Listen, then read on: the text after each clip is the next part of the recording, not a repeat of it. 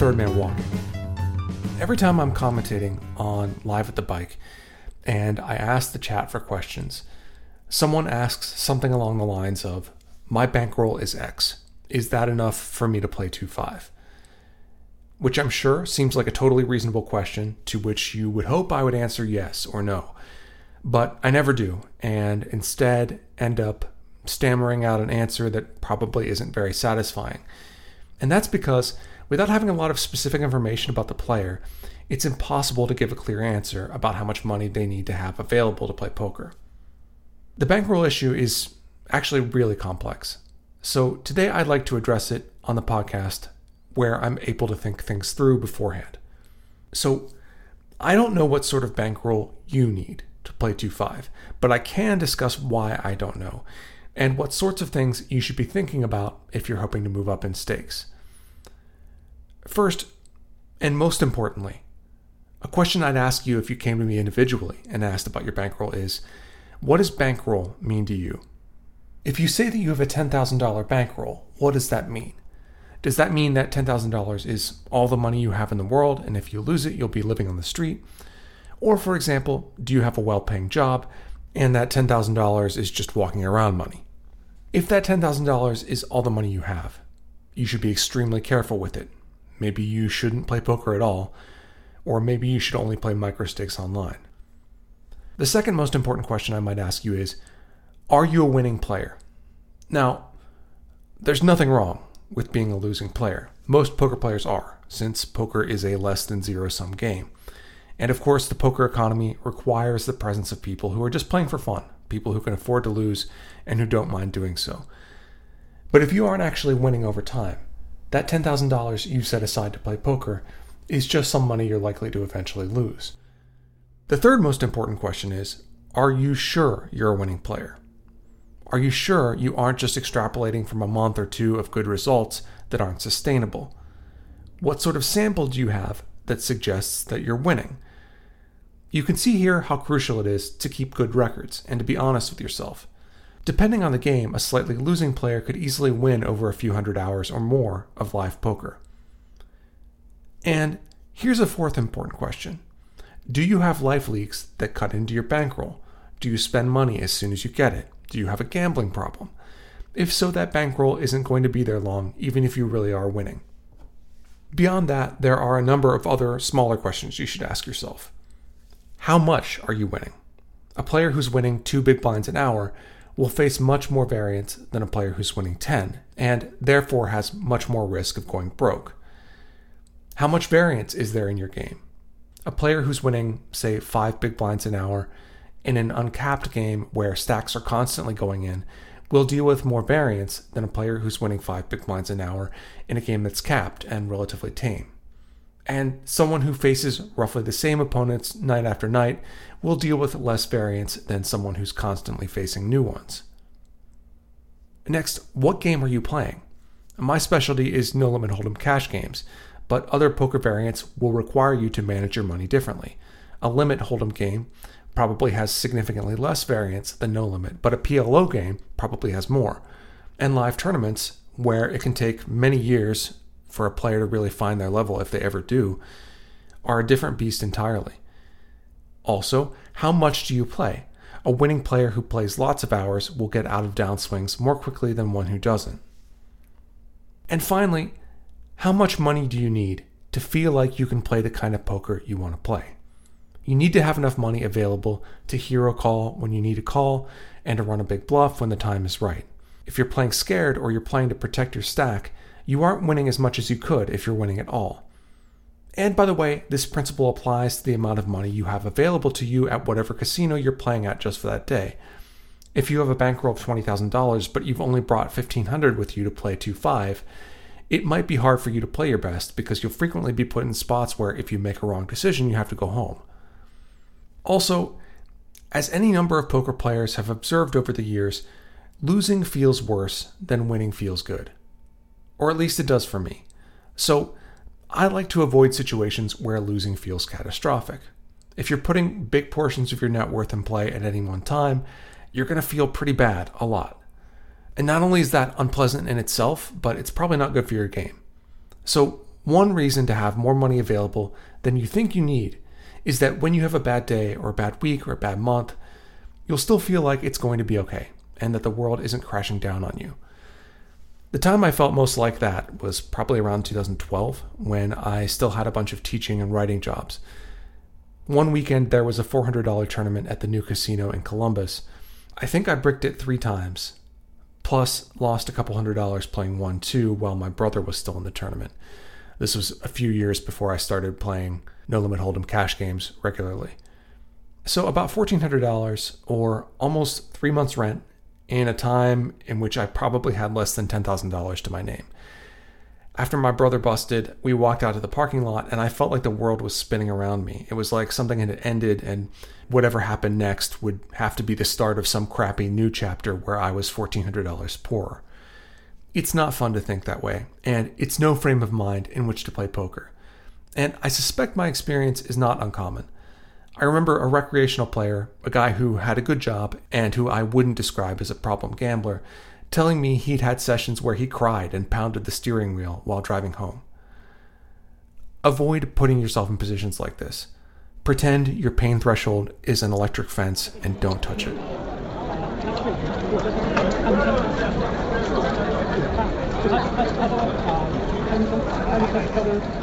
Now, you'll frequently hear that to play a certain game, you need a large number of buy-ins in your bankroll, like say 20.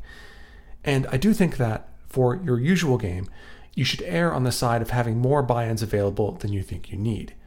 It's easy to underestimate the amount of variance you'll face. You want to have enough money available to comfortably make good decisions, even if they're risky. And you want to have enough money available to go on a downswing without it causing you horrible stress or otherwise impacting your quality of life.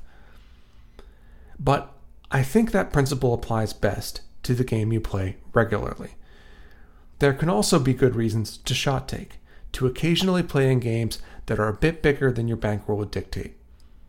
This is, I realize, a difficult idea to square with the advice I've already given, but I'm going to try. So there are several good reasons to occasionally shot take. First, if you're winning in small games, you probably don't want to get stuck in them. The higher up you go, the more variance you'll face because the players are better, but you'll be paying less rake relative to the size of the pots you play. And second, you should want to challenge yourself. As you start to play a bigger game, you'll probably see that in some ways it's similar to smaller games you're familiar with. It's still just 2 cards, and people still make mistakes. But you'll also begin to notice deficiencies in your own game that you can figure out how to address. Noticing leaks and fixing them will help you maintain interest in the game, and it'll make you better. You can and should also do this by sometimes playing online poker, but the games play so differently online that you're not likely to pick up on population trends that are unique to live games. And third, having your antennae up for bigger games can create opportunities. When you're thinking about taking a shot, you should game select. You shouldn't take shots in games with 6 good pros. You should be looking for games where there are a couple of fun players and suddenly there's a big game you're confident you can beat.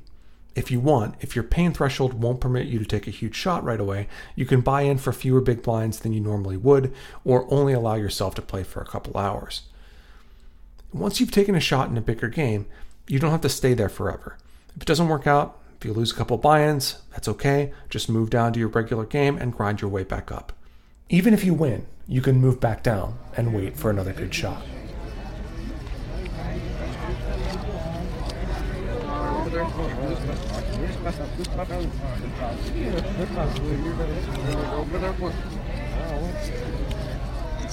So, I suggest a flexible approach. I don't like saying things like, you should have a $5,000 bankroll to play live 1-2, because your personal situation will involve lots of variables I don't know anything about. I also suggest occasionally taking some calculated risks to grow your bankroll and move up. But, as I've discussed many times on this podcast, poker can confuse us and can become an instrument of self-delusion. And I suspect that, for at least some people who ask bankroll questions, the entire idea of a bankroll is mostly just fun with numbers. Having a comfortable bankroll for whatever games you play is important, but it's less important than your win rate.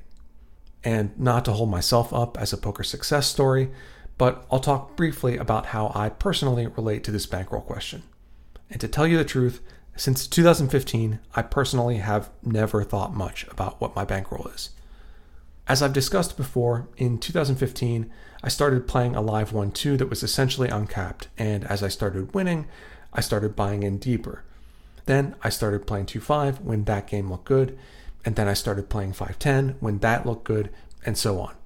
I always played with money I could afford to lose, and I was always winning enough that it never really seemed like my bankroll was in danger. So the specific amount of my bankroll isn't something I think much about, except insofar as I'm grateful to have more than enough that I can roll with the punches and not sweat a big losing week or a losing month. My guess is that many of the sorts of people who ask bankroll questions are actually not big winning players. Instead, they're break-even-ish sorts of players who want to be responsible with their money, which of course is good, but who also would perhaps rather think their way through this money management issue rather than addressing deficiencies in their games. And look, there's nothing wrong with being a break-even player or a small winner. In fact, if you think about how much rake the casino takes from you, becoming a break-even player is in some ways an impressive accomplishment. I don't know the precise amount of rake I pay, but it's probably something like $30,000 a year, which means I have to be $30,000 a year better than my opponents before I make a dime. If you can simply beat the rake, you're doing something right. But if you're a break-even player, my first piece of advice would simply be to try to get better at poker, because the better you are, the less likely you are to go broke. Put in hours at the table, study, find other winning players with whom you can discuss hands. The better you get, the less bankroll will be an issue. Win a lot so the bankroll issue matters less. Again, my apologies if that sounded arrogant, but I do think it's true that the best way to address bankroll trouble is to improve relative to your competition, either by getting better at poker yourself or by finding softer games. So that's my final advice. If you are a winning player who's building a bankroll, protect it as well as you can while actively trying to make it grow. Be smart at the poker table and do your best to plug any life leaks you might have. Don't gamble in the pits, don't gamble where you don't have an edge, and limit your non-poker spending. Have enough money available to play your game the right way. Expect plenty of variance. Don't be afraid to take shots if you see a good one and it won't ruin you financially. And don't be a dum-dum. I wish I could be more specific, but I can't.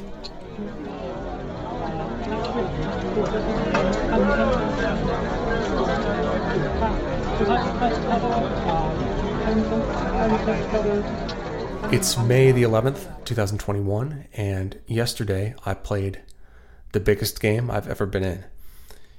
It was a game that was supposed to be on Live at the Bike.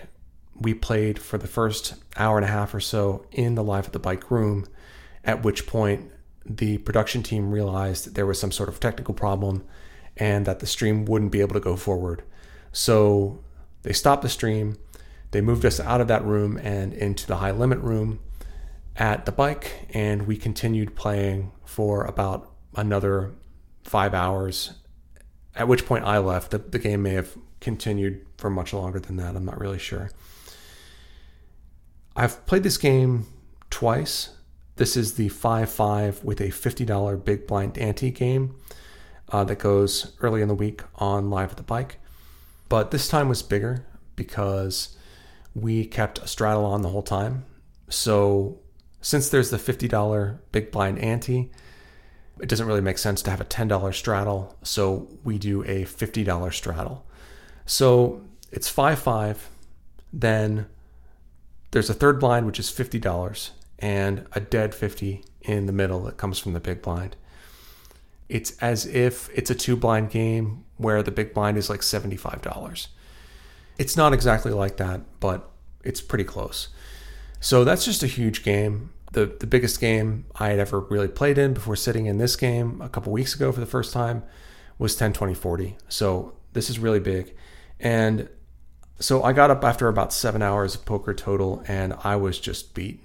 I knew I was not making the best decisions. I wasn't really making sense.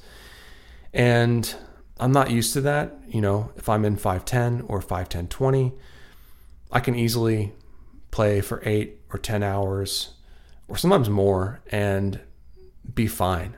But in this particular case, the game was just so big, I was exhausted. And I've always, kind of understood why poker players are so into physical fitness. But on a day like this, I get it. Because I do feel like potentially being in better shape might help me deal with very swingy situations like this. That said, fortunately, this was a swingy session that went really well for me. I built up a big stack right away, won a couple of fairly big hands in the early going. The biggest one of these was I had pocket aces in the cutoff. There was a limp. I raised $250. The straddle called and limper also called. So there was about $850 in the pot. The flop came queen 7-3 rainbow. It checked to me. I bet $275 with my pocket aces. The straddle called and the limper folded. So now there was about $1,400 in the pot. The turn was a 9. My opponent checked again. Now, I didn't know this guy, but just in the first half hour, 45 minutes of the session, I'd seen him put in a big chunk of his stack as a caller pre-flop with pocket deuces, and then call off his stack on a 6-5-5 board. And he was correct, but that told me that this guy really does not like folding, and I just need to find some sizings that a queen is not going to fold to. So I bet $800, and he called again. So there was about $3,000 in the pot heading to the river, which was an offsuit 5. So now queen 7-3-9-5, and I think it's very likely my opponent has a queen. So he checks again, and again I'm trying to find a size that a queen will not hero fold to. I bet $1,600, a little bit more than half the pot, which is not a big bet in terms of the size of the pot, but was a big bet in terms of how the game was playing to this point. My opponent did call. I tabled my aces and I was good. So soon after that, we got moved into the high limit room. I had about $11,000 in my stack and then played another big hand. So again, there was a limp, this one from under the gun. And I had aces again, this time in the hijack, and raised to $275. It folded back around to the limper, who re-raised to $800. So this looked like such a great spot. Usually when someone limps and then re-raises from under the gun, they mean business. And so I expect my opponent to have a really good hand here. Something like aces through queens or maybe jacks, and then ace-king. That's often what's going on when someone takes this line. So typically when I 4-bet in position, I'm going to pick a fairly small sizing, like 2.2 to maybe 2.5x. But this time I think I can go a little bit bigger because I don't think my opponent's going to fold. So I put in the 4th bet to $2,200 and he calls. So now there's about $4,500 in the pot. The flop comes jack 8-7 with the jack and 8 of spades. I do not have the ace of spades with my aces. My opponent now leads for $3,300, about 3/4 of the pot, which this is just an amazing spot. I have about $8,500 total. And I think with aces in particular, there's nothing to do but move in. There's some chance my opponent could have jacks, although I'd be a little bit surprised if he both went for the limp 3-bet preflop and then took this very large sizing with top set post-flop. So maybe he has jacks, in which case he just wins the money, but otherwise I should be ahead. So I jam for $8,500-ish. My opponent calls. We run out 2 turns and 2 rivers. They're all low, and I hold against pocket kings. So that's almost a $22,000 pot, which is twice as big as the previous largest hand I had ever won. So yeah, biggest pot ever. Pretty psyched to win that one. So the session's going brilliantly. I do eventually hit somewhat of a rough patch. In this next hand, the cutoff raises to $150. The button, who is a tournament pro who also commentates for Live at the Bike, re-raises to $500. And I'm in the small blind with pocket queens. So I'm going to treat this spot as a 4-bet or fold, so I'm never going to be calling here. I'm always going to be raising or folding. And this hand against these positions, certainly good enough to put in a fourth bet. So I re-raise to $1,500. It folds back around to the pro on the button who calls, and he has maybe 4,500 or 5,000 back in his stack after making this call. So there's about 3,250 in the pot, and the flop comes king 9-6 with 2 diamonds. I have 2 black queens. The spot is not really ideal, but I think I want to bet with most of my range here, mostly for a small size. I have all the combinations of pocket kings here. I also have aces and ace king, so this should generally be a pretty good board for my range. So I bet 900, and my opponent goes all in. So I think now I have a very clear fold. It's possible that he could have something like ace queen of diamonds and bluff me, but that's fine. That's a hand that has a lot of equity anyway, and I'm just not going to be folding here all that much. I think it's pretty likely that my opponent has ace king. Maybe he has aces some of the time. I think this would be a pretty good line with aces, although I'm not sure how often he just flats with them pre-flop. Regardless, with 2 black queens, actually sneakily one of the worst hands I can turn up with on this particular board. I just need to fold. So a couple hours later, I come back from dinner and I buy the button from the small blind position, which means I put in $60 dead in the middle and then put $50 in front of me as if I'm the straddle. So I am all of the blinds right now. Middle position, who is maybe a pro, I'm not sure, but definitely a guy who has moved up through the stakes in the past year or two, even though he plays a pretty unconventional game, raises to $150. There are 2 calls, and in my straddle type blind, I look down at ace king with the ace of diamonds and re-raise to 950. The middle position raiser calls, and the first caller, who I believe is in the hijack, also calls. So there's already about $3,000 in this pot. Again, I have ace king with the ace of diamonds, and the flop comes jack 10 deuce with the jack and 10 of diamonds. It's tempting to bet here since I have outs to the nuts on an offsuit queen and I have the ace of diamonds.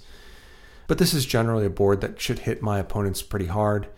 In particular, the middle position player can have top or middle set here, and the other player can certainly have a hand like jack 10 suited. So I think I need to check here with ace king. So I check and it checks through. So still $3,000 in the pot heading to the turn. Again, I have ace king. The flop is jack 10 deuce with 2 diamonds, and the turn is a king, which is a very good card, although maybe not as great as it seems at first glance. Yes, I have top pair, top kicker here, but either of these players could have ace queen, which has now made the nuts. And I think there's an outside possibility that someone has something that now made 2 pair, like king 10 suited. I think that would be a light call from either player pre-flop, but I think they're both capable of it. So I check. The middle position player also checks, and the hijack now bets $600, so just 1/5 the pot, which makes my decision fairly easy, I think. I call, and the middle position player calls as well. So now there's $4,800 in the pot. The river is an offsuit 7, which completes a straight for 9-8, so jack 10 deuce king 7, but otherwise shouldn't change much. I check, middle position checks, and now the hijack bets $900, so again a very small size into $4,800, and I have a pretty easy decision. I just call, and middle position folds. The hijack says you're good, and I table my cards and take down a pretty big one. And finally I play another decent size hand. When the small blind completes for $50, I also complete from the big blind with 10-8 of hearts, and the straddle checks. So there's about $200 in the pot heading to the flop, which comes 8-6-5 with the 5 of hearts. The small blind checks. I bet $110 into 200. I think this is debatable, but I have a vulnerable top pair, and I wouldn't mind getting some folds here. However, they both call. So now there's $530 in the pot, and the turn is a really good card. It's an offsuit 10. So now the board is 8, 6, 5, 10, and I have 10, 8 of hearts, giving me top 2 pair. Now, the small blind leads for $500 into $530, so almost the full size of the pot. Don't know what this means. I do know this particular small blind likes to slow play, so maybe there's a chance he has 9-7 here, but obviously I'm not folding top 2 pair. I call, and the straddle also calls. So now there's 2030 in the pot, and the river is an 8, which is awesome. So 8, 6, 5, 10, 8, and now I have a full house. That is basically the nuts. Since the pot was limped pre-flop, it seems pretty unlikely that either player has pocket 10s. So yeah, basically I have the nuts. And the small blind now checks. And at this point, I'm struggling a little bit. My mind is fading a little bit after all this high stakes poker. And I forget to include the straddle's call on the turn in my calculation of the pot size. And I bet $1,200, which in my head is about 80% of the pot. It's not though, it's 60 because the pot is about $2,000, not about $1,500. And my thinking here is that I'm just hoping that somehow someone has the other 8, the last remaining 8. And that's a card that can potentially pay me off. So the straddle, for example, could have a hand like 9-8 or 8-7. And I'm not sure what either player is doing, actually. I just know I have a really strong hand and would like them to call. So I mean to bet 80%. I actually bet 60, which maybe also is fine, in that it's possible that the small blind, who is a tricky player, could have something like 10-9 and pay me off with a 10. But in this case, what happens is that the straddle calls and the small blind folds. So I table my hand, and again, it's good. So at this point, I realize I'm making mental mistakes. I'm operating on adrenaline, and I just don't have it anymore. So although the game is still pretty good, it's probably time for me to head out. So I rack up and do some accounting, and I've won $19,500 for the session. Plus, I won about $1,000 in 5-5 earlier in the day. So won over $20,000 for the day, which is an amazing day. I did sell 30% of my action in the big game, but even after paying out my backers, I'd still won over 14 grand for the day. So just a huge, huge day, and I'm excited to get back in this game again at some point.